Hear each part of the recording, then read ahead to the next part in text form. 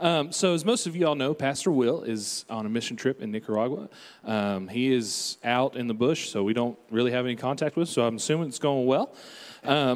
So today he's invited Brian Pickrell. He's going to talk a little bit about himself. First service was a really good message. Hopefully he brings it again. Hopefully you'll learn something. So you all welcome Brian. Thank you. Well, welcome.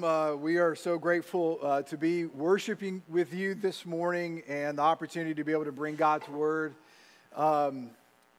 It's just really cool how God works. I met Will, 7 or 8 years ago when he was in Alabama online, and we were both kind of partnering with the Gideons doing the Life Book. If you've ever heard of the Life Book, it's a student ministry little book, and we were kind of helping youth pastors and churches get these cool resources. And we used to kind of communicate through Zoom as a team meeting, and kind of ran into Will in Louisville at Southern Seminary for a family conference just a couple years ago. And I'm like, Will Smith, what are you doing in Kentucky? And he's like, well, I'm in Owensboro now. I was like, well, that's awesome. And just like a couple of months ago, I was at the coffee place over here, and I think it's the Q Emporium, and there's Will Smith. And I said, Will, what are you doing in Bowling Green? He said, well, I'm serving as a campus pastor at Eastwood. I thought, man, that is so cool. How the Lord sort of brought that to pass, and to see Will again. And you may recognize me. A few weeks ago, I was here with my wife, and we were taking pictures, and we had cameras in our hands. But we're back this morning to bring God's Word with you. I've been in vocational ministry with my wife for 17, 18 years. We were on staff, and we're just in a transition season. We have those seasons of life, those transitions, and just trusting and relying on the Lord in these times. We've been married. I've been married for 20 years.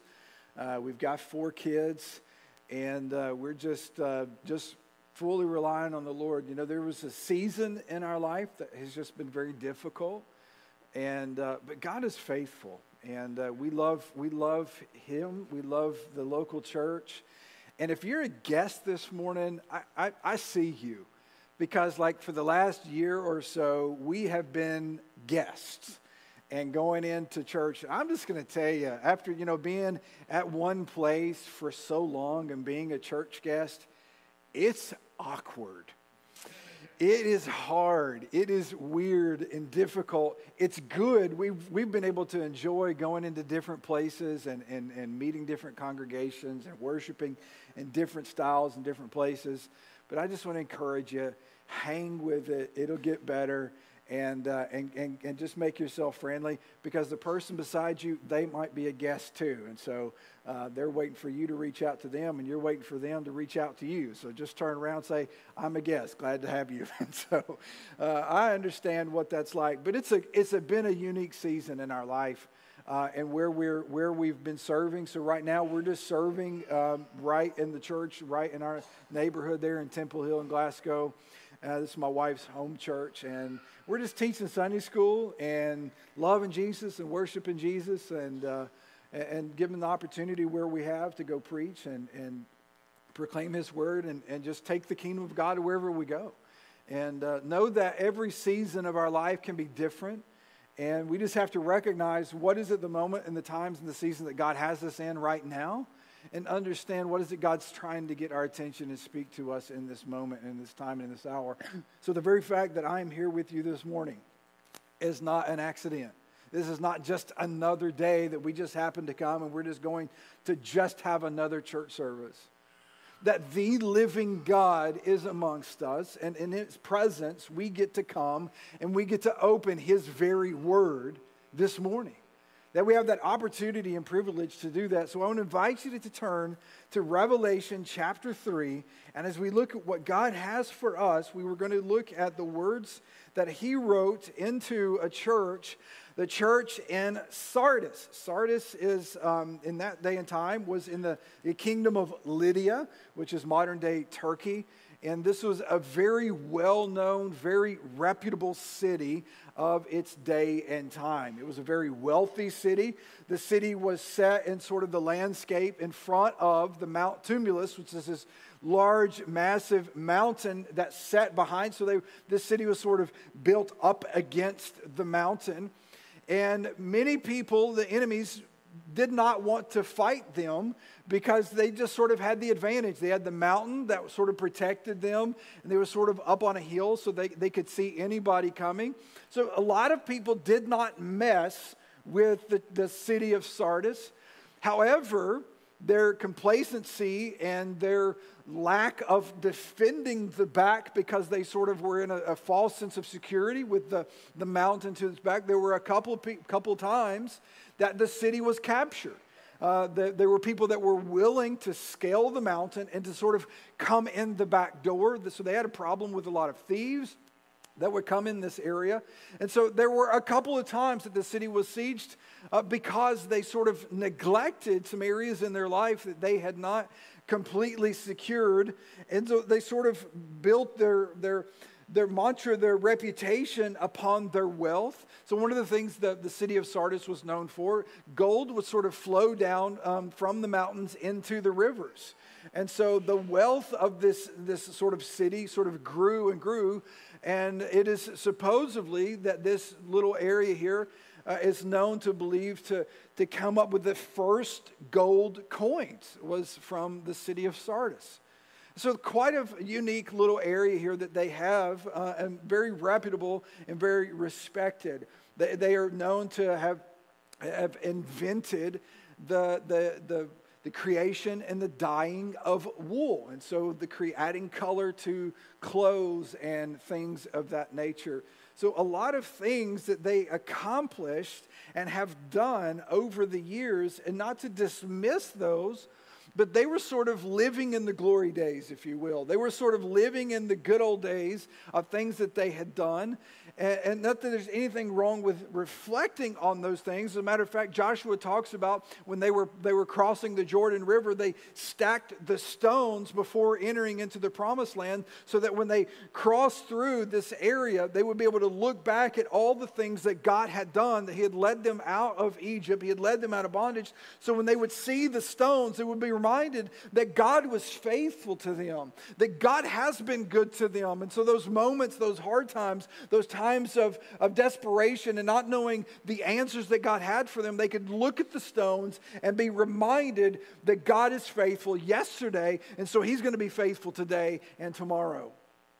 But that's not what this city had done. They have sort of set this up as things that they had done, and they had completely relied on their past, on their wealth, and on their intuition, and they become completely self-reliant. They had become completely dependent on their ancient prestige. And so as we pick up in chapter 3, verses 1 through 6, we see the word of the Lord speaking to us, saying in verse 1, "And to the angel of the church in Sardis write, the words of Him who has the 7 spirits of God and the 7 stars." The 7 spirits is the Holy Spirit. The 7s representing the completion of the Holy Spirit. And Jesus is the one who is sovereign over all this. He continues, he says, "I know your works. You have the reputation of being alive, but you are dead. Wake up and strengthen what remains and is about to die, for I have not found your works complete in the sight of my God. Remember then what you received and heard, keep it and repent. And if you will not wake up, I will come like a thief, and you will not know at what hour I will come against you. Yet you have still a few names in Sardis, people who have not soiled their garments, and they will walk with me in white, for they are worthy. The one who conquers will be clothed thus in white garments. I will never blot his name out of my book, out of the book of life. I will confess his name before my Father and before his angels. And he who has an ear, let him hear what the Spirit says to the churches." Will you pray with me? Father God, we thank you for allowing us to come into this place. We thank you for the opportunity to be able to bring your word, to break bread with this faith family, to be able to open your word, to look into our own hearts and evaluate our own hearts and to where we might draw closer to you. God, if there's areas in our life that we have done like Sardis and we have sort of neglected because we felt like we were strong in those areas, and maybe there are things that we have allowed into our life that maybe our reputation to people around us is one of a good reputation. It's a reputation of being alive, but on the inside, we are far from you. So I pray, Father, that you would allow this message this morning to be one of compassion and love, that it would be a message of encouragement and hope that you have not given up on us, but that you have an opportunity to work mightily. Father, we pray for those this morning that might not know you yet, that they might respond to the calling of your Holy Spirit unto salvation, that they might put their faith and trust in you, Jesus. We ask all these things, and it's your name we pray. Amen and amen. So the church of Sardis had began a good work. They had started the race strong. They'd been going hard, but they sort of fizzled out. And maybe they had gotten a good pace and such, done so well that they become complacent. And as they were looking around everybody else, they were like, you know what, I think we're doing just fine, and let's just stop there. And they've become comfortable with the situation in which they're in. But notice the things that we see here that Jesus says to the church. He says in verse 1, he says, I know your works. The Lord knows who we are. The Lord knows our condition. He knows everything about us. He knows the ins and the outs, our thoughts and our actions. He knows our behaviors. He knows the history cache on our phones and Safaris and everything that we're searching. He knows it all. The Lord knows everything in our thoughts and even the motivations in which we're doing them. He says, I know your works. So what were their works? They had a reputation of being alive, but were dead. And this was a major problem in Sardis because there was a complete disconnect from their reputation and reality, from who they said they were for who they actually were. From the disconnect of what they were claiming about themselves, but had sort of been riding on the coattails of the generations before them, but were no longer this great measurable threat in their area. And oftentimes dead and dying churches are frequently oblivious to their condition or their imminent threat. And I would say there are a lot of churches, as we're seeing, churches are closing their doors all the time in our nation. A lot of that is we're just trying to fight the attendance struggle. We're just trying to get people to show up. And so we're just trying to get and do anything that we can to get people just to come. But the problem is when we become comfortable with those type of measures, we sort of lull ourselves to sleep, not understanding that the way that God wants to work is He wants us to draw us to Him. That if we're drawn to Him to be in His presence, that the Holy Spirit would move in our life, that's when the move of God begins. That we begin to understand that it is something that we can sometimes be even self-deceived and understanding that our relationship with the Lord maybe not is as close as what it is or actually in reality what it should be. And somehow those things can happen in our lives. Sometimes those can happen in our life. I don't know, maybe those happened in your life in those relationships and you thought everything was fine until somebody comes up and says, can I have a conversation with you? And they let you know the things that you've been saying to them or neglecting them or ignoring them, and they have been very hurtful, but you thought everything was fine. So maybe your relationship with the Lord is similar to that. If you were to have a complete, honest conversation and just to let it all out before the Lord, but we're afraid to do that. But here's the great news this morning. The Lord knows everything. So if you were to come to Him this morning and just to lay it all out and just to let Him know, He is not afraid of those things. A lot of times as the church, we're afraid to let people know who we really are because if they really know who I was, they wouldn't like me. But here's the thing, the Lord knows all of that. We can come to Him as we completely are and come to the Lord. He receives us and forgives us and cleanses us and allows us and brings us into His family. The very fact that He knows us and yet still loves us. He knows our condition. So We don't have to come pretending before the Lord. We don't have to put on a fake smile before the Lord, that He knows who we really are. What was going on in their life? Well, their works were complete. It says, we see in verse 2, he says, I know your works. And then he says, I found that your works are not complete in the sight of God. That they had started strong, they had ran on ahead, but they just didn't finish the race. That you had began to do some great things for God, you just sort of stopped. You began to spend time with the Lord. You began to share the gospel. You began to do things for the Lord.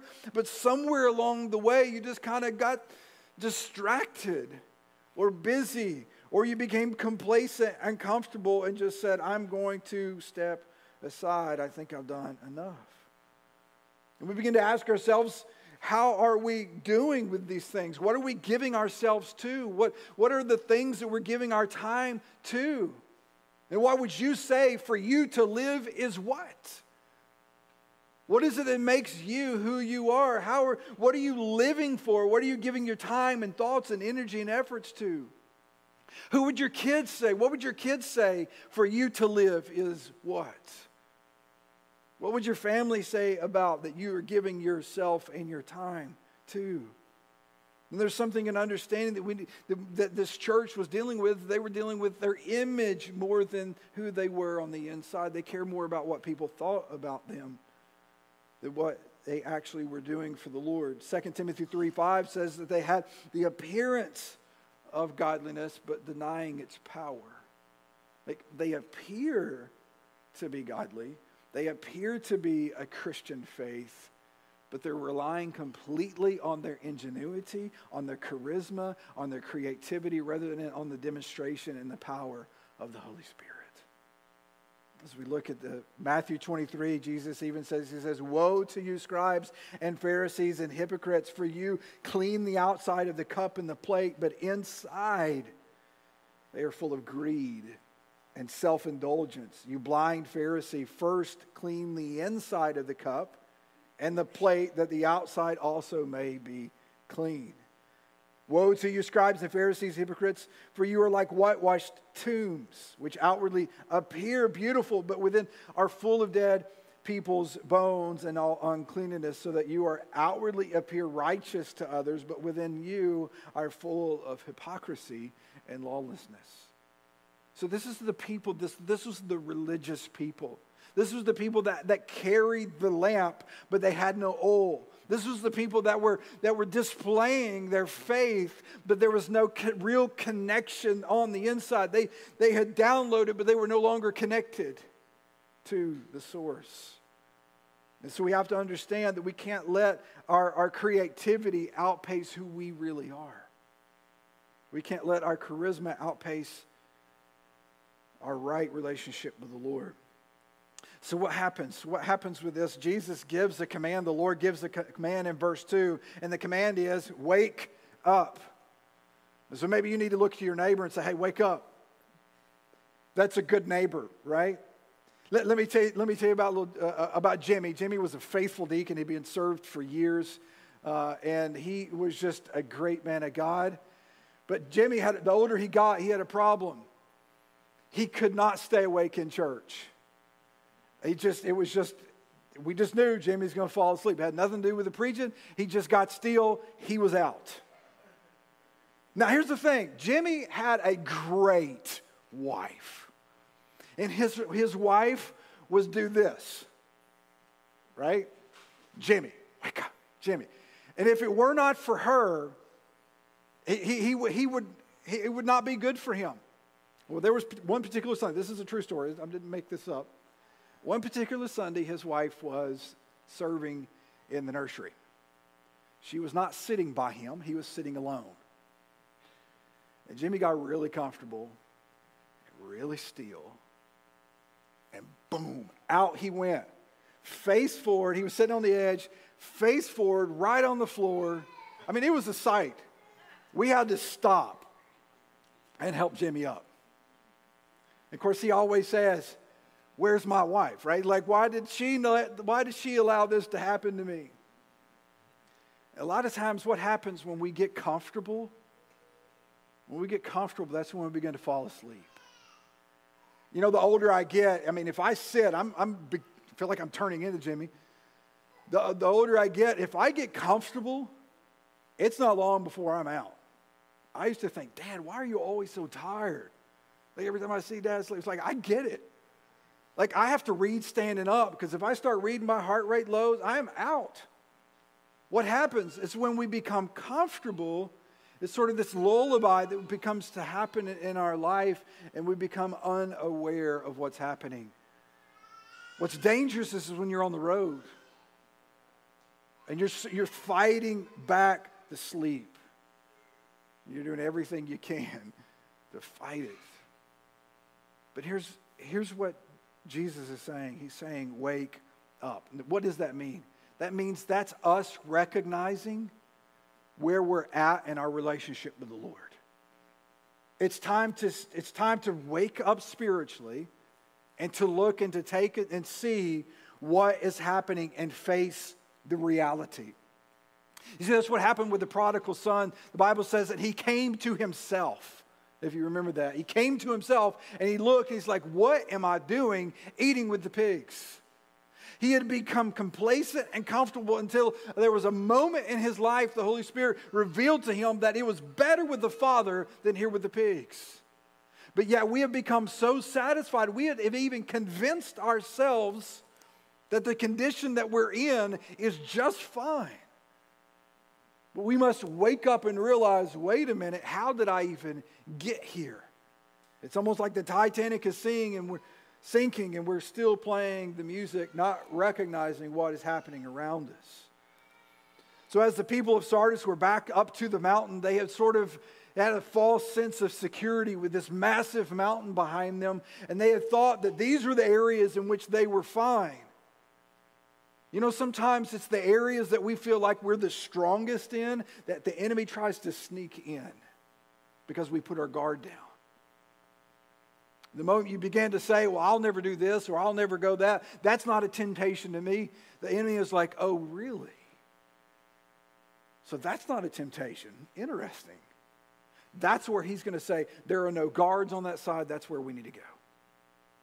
So we need to begin to recognize that if you are in this room and you are a human being, that you begin to understand, I can fall into any sin. I am capable of any sin. That if I am not putting up the guards and I'm not awake and watching for the enemy to come into my life, that could be me. And that's what happens with so many people, even in leadership. They become prideful that they have built this great spiritual legacy thinking they are untouchable. Not protecting and realizing that we're all humans and that we should be dependent upon the Lord, trusting in Him. So how do you avoid falling asleep? 1 Timothy 4:16 says, keep a close watch on yourself and on the teaching. Persist in this, for by so doing, you will save both yourself and your hearers. So Paul's talking to Timothy here. He's reminding him, how do you stay a faithful man of God? How do you stay faithful? He says you need to be constantly keep a close watch on yourself. That means examine your heart and examine the words that you're saying. What are you communicating? What are you teaching? What are you not saying? What are you not speaking up about? Keep a close watch on these things. Persist in it. Don't just do it once every while and then. Take a self-evaluation of your heart with the Lord, because it'll save you and those that you're leading, those that you're teaching, those in your family. That's how we do it. That's how we stay faithful to the Lord. What are we to do when we wake up? He says in verse 2, he says, wake up and strengthen what remains. What the Lord has given you and allowed to keep in your life in this moment. Be faithful stewards of what God has given you. What is it the Lord allows you still in your life? Are the kids still at home? Do you still have an opportunity to reach these, and you have these resources at your hands that the Lord is still gracious for you to have? Take those things and make sure and redeem them and give them to the Lord. Don't waste those opportunities. So you may have wasted and passed some years in your life. Maybe you've missed the opportunities, but seize the moment now to fix them, to set them fast and establish them.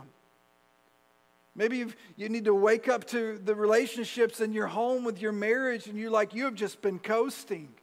It was just kind of like you early on, you were dating and you were serious and you cared about the other person and you wanted to really doubt on them and love them. And then you got married and it's just like, I'm in. And you just forgot about all of that. That's kind of how we are with our relationship with God. Sometimes we get in and we're part of His family, and then now that we're in, we're safe. And we stop dating our spouse. We stop communicating with our spouse. Maybe it is that God is saying you need to strengthen what remains, because if not, it's about to die. So the very fact that you have an opportunity to hear this message is God is saying, listen, don't throw in the towel. Strengthen what remains. Give it to the Lord, what you still have. And then verse 3, he says, remember. Remember then what you have received and heard. Remember the initial gospel that you heard when you first came to faith in Christ. Remember the salvation that you have received, the promise of God, the hope of God. And listen, the power of the Holy Spirit is inside of you. Remember this, that we don't have to depend on our own strength, on our own ability, and our own power, but we can rely on the Lord. Martin Lloyd-Jones says that the main trouble with the Christian faith is that we are in our daily lives, we fail to realize that we have the living God among us. When we begin to recognize that we have the power of the Holy Spirit living in our lives, that we can face tomorrow. That we can overcome the trials and the sufferings and the pains of this world. That we can make a difference and an impact in this world. That listen, yes, let's do things well. Let's do things right. Let's do things the way they should be doing. But listen, if we can do, all we can be as successful as we want to be. We can be as wonderful as we want to be. But if we're doing all these things and being successful without the Holy Spirit, it's a waste of our time. To come in and do church without the Holy Spirit is not fun. I'm just going to tell you. It's like the worst thing I think that you can do. There's a lot of other things in this life that are a lot better than playing church. But when you get connected with the power of the Holy Spirit, there is nothing sweeter or more precious. And my friend, God is wanting to do a work. Whether this passage is talking about His second return, that He's coming back, or this passage is talking about God is wanting to do a work here amongst us as God is working in Kentucky. If you've been on social media at all, it has been blowing up, the revival that's happening in Asbury. That God is wanting to work. This Holy Spirit is wanting to move. And if we are not aware, we will miss it. Now, what makes a revival? What makes a revival is that God's name be glorified. Not just an experience, not just to come and have an experience with revival, but that God's name be glorified to those who don't know Him yet. And then our as believers, that we come fearing and trusting in the Lord humbly, working together in unity. That's when we begin to see a revival. So we must remember the salvation, remember the Word of God, the promises of God, the gospel that we have. So why were we trying to do this on our own? The church did not have to try to do this on their own, but what are they to do? Well, they're to keep it. Keep the gospel. Keep your salvation and keep the Word of God. Hang on to it. If you have nothing else, put your faith and trust in Jesus. Because He's all we have and all we need. When we come to the place like the Israelites were, and they came to the Red Sea, they were at a place where they had to cry out to the Lord because the Red Sea was before them. There was deserts on both sides, and the Egyptians were coming behind them. They had got to a place where they were desperate that unless God moved, they could have no hope. And so they cried out to the Lord. Now, how do we know if we're in this condition right now? How do we know if we're falling asleep? How do we know if we're self-reliant? How do we know if we're trusting in ourselves and our methods and our measures as a faith family, as individuals? How do we know we're becoming to that place? Here's a simple task or a test to know: how often are you praying? The very fact that you are not praying would indicate that you're saying to the Lord, I don't need you. But when we come and we pray, we're relying on Him, saying, God, I need you. That we would come into this place, that we would come ready expecting God to work. That we would come ready not to be entertained, but to come and to see God at work in our lives, that we would anticipate the working of the Holy Spirit. The fact that all of this revival is happening with students should remind us that that is what they are longing for, something real, something genuine. So we don't have to attract with the things of this world. So what does the Lord do? The Lord gives us a warning. So Jesus is sort of kind of like saying, I'm just letting you know this is your condition. You don't want me to come and wake you up. You don't want me to come and do that. I don't know if you have teenagers, or maybe you're a teenager, or you remember being a teenager at some point in your life. And there was a stage in my life as a teenager that it was really hard to get me to wake up. Part of that reason is because I didn't go to bed on time. Go to bed on time, it's hard to wake up in the morning. And this was a habit of mine. It's a bad habit of mine as a teenager. And my dad was a very gracious dad. He never got angry or anything like that. But he would come in and he would give sort of a subtle, like, hey, it's time to get up.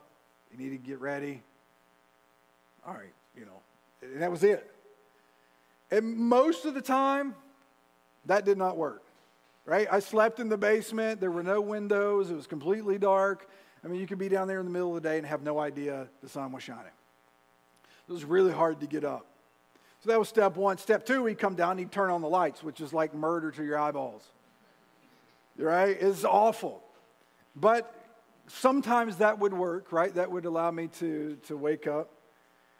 And if that didn't work, we had a drum set outside my door. Now, Dad did not play drums, but he had a beat down. And if I would not get up, he would come down, he would tiptoe down the stairs because he was anticipating the element of surprise. And he would go, just like, it was intense, a lot. I even had a friend over one time, and we were getting ready to school. School was the next day, and we were not getting out of the bed, and Dad just resorted. He's like, I'm skipping this. I'm going straight to the drums. And my friend jumped out of bed. It was hilarious. He jumped out of the couch. I had a couch in my room. He jumped up and was like, what is going on? He had no idea.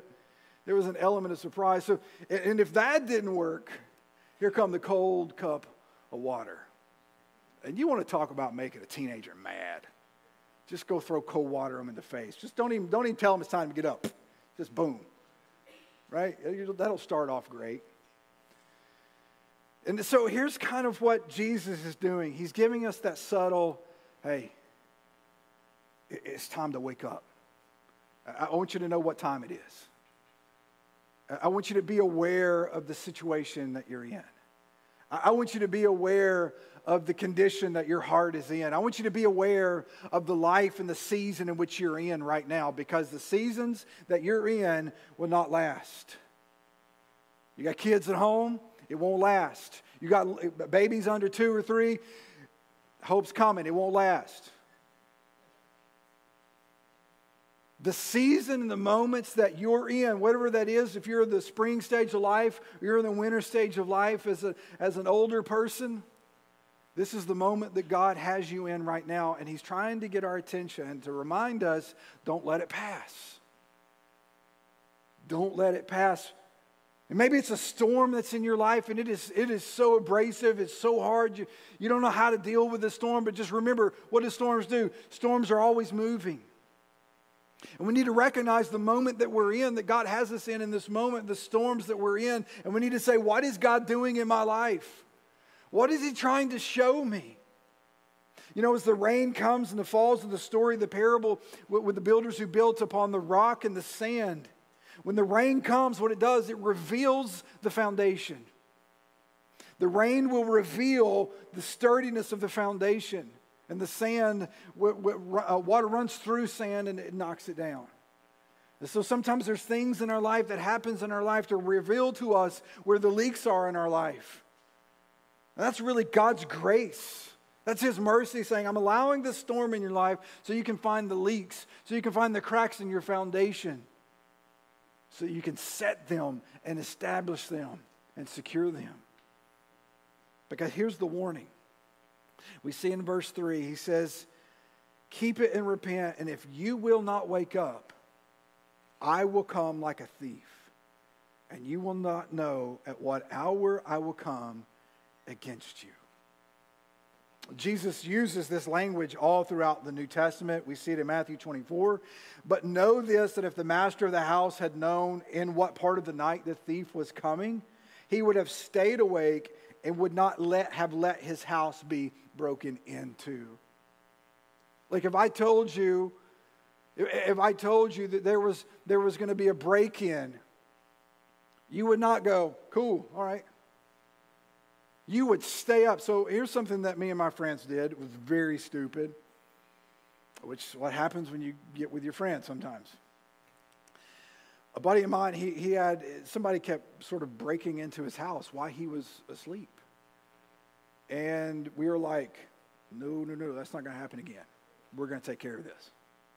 So we all showed up at his house, not with real guns, but with like airsoft and paintball guns.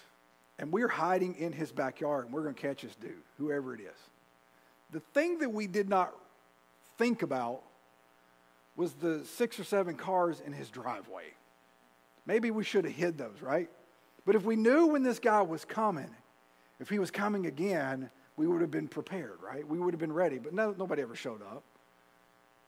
But here's the thing. If we knew the thief was coming, if we knew that Jesus was coming back, if we knew that God is wanting to work in our lives, we would be ready. We would be sitting in the driveway. We would be anticipating that He's coming. But we don't know when Jesus is coming back. We don't know the return of Christ. We don't know when our last breath on this earth is going to be. We don't know when the next move of God is going to be. So we need to come prepared. Because this is the warning. This is a very kind warning. You also realize that all of the churches, the letters that was written to the churches in Revelations, none of them were written off. None of them God says, I'm done with. But they all had an opportunity to repent and turn so that Christ might work in their lives.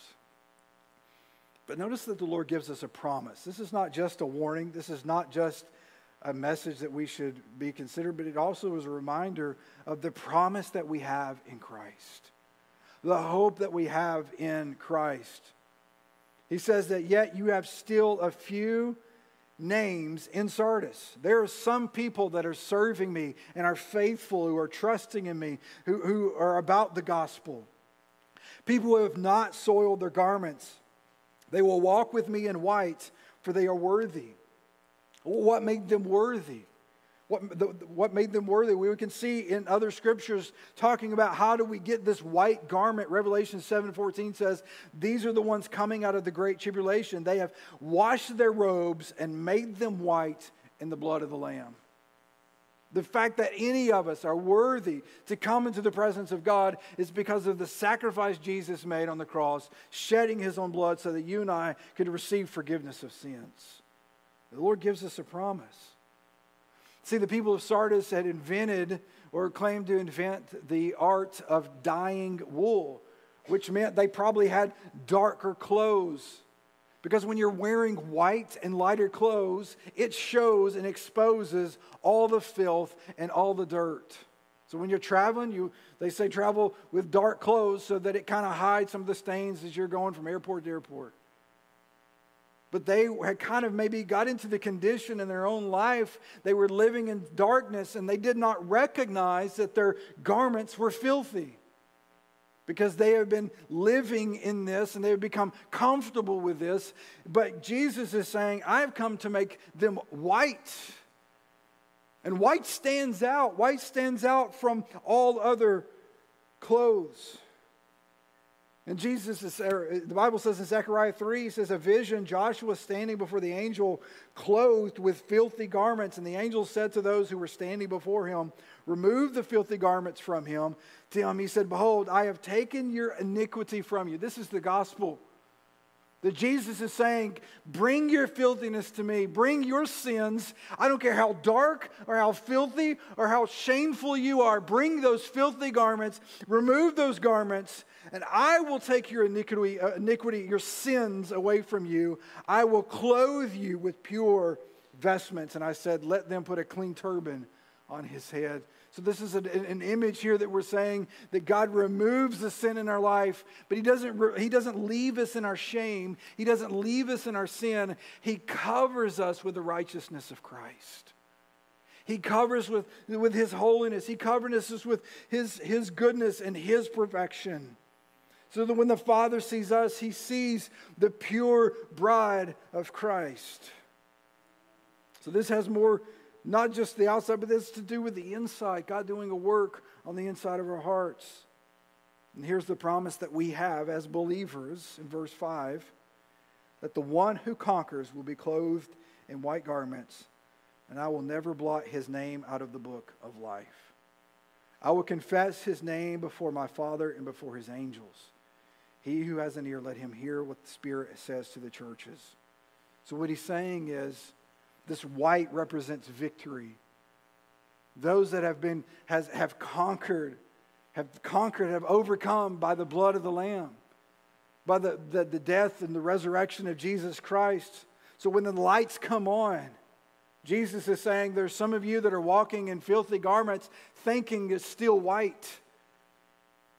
But the darkness hides it, but when the light exposes it, that's why we don't sometimes want to be in the presence of preaching. That's why we sometimes resist reading God's Word. That's sometimes why we fight being in worship, is because we know that the light hurts and it exposes who we really are. But Jesus is saying, listen, I already know everything about you. So come to me and let me clothe you with the righteousness of Christ. So if that is you this morning, there's sin in your life and you're far away from God, this morning, listen, don't wait about tomorrow. Don't worry about anything that's happening of the norm. Listen, if God is speaking to your heart, He wants to clothe you this morning with the righteousness of Christ, that you would come to Him and repent of your sins and say, Jesus, I am a sinner in need of salvation. Jesus wants to do that in your life this morning. He wants to restore your marriage. He wants to restore hope in your life. And He wants to do a great work here at Eastwood and in this community. Jesus is promising us that we are conquerors and He will never blot our names out of His book because we belong to Him. And He says He will confess our names before the Father. If we confess that He is Lord, He will confess us before the Father. So he who has an ear, let him hear what the Spirit says to the churches. So if you're hearing this, if you're hearing this message, it's not too late. It's not too late. And here's the truth reality of all of this, that God is wanting to work. I believe God is wanting to work. But yet we have been lulled to sleep by the world, by our own self-deception. We're going to completely miss what God is wanting to do in our lives. I'm going to invite the band to come and prepare a song of invitation. And I really want to encourage you and invite you that if God is stirring your heart, if God is speaking to your heart this morning, I want to invite you to come to the Lord while there is still time. If God is drawing you to Himself and causing you to wake up, might you hear from the Lord. As we stand, let's pray.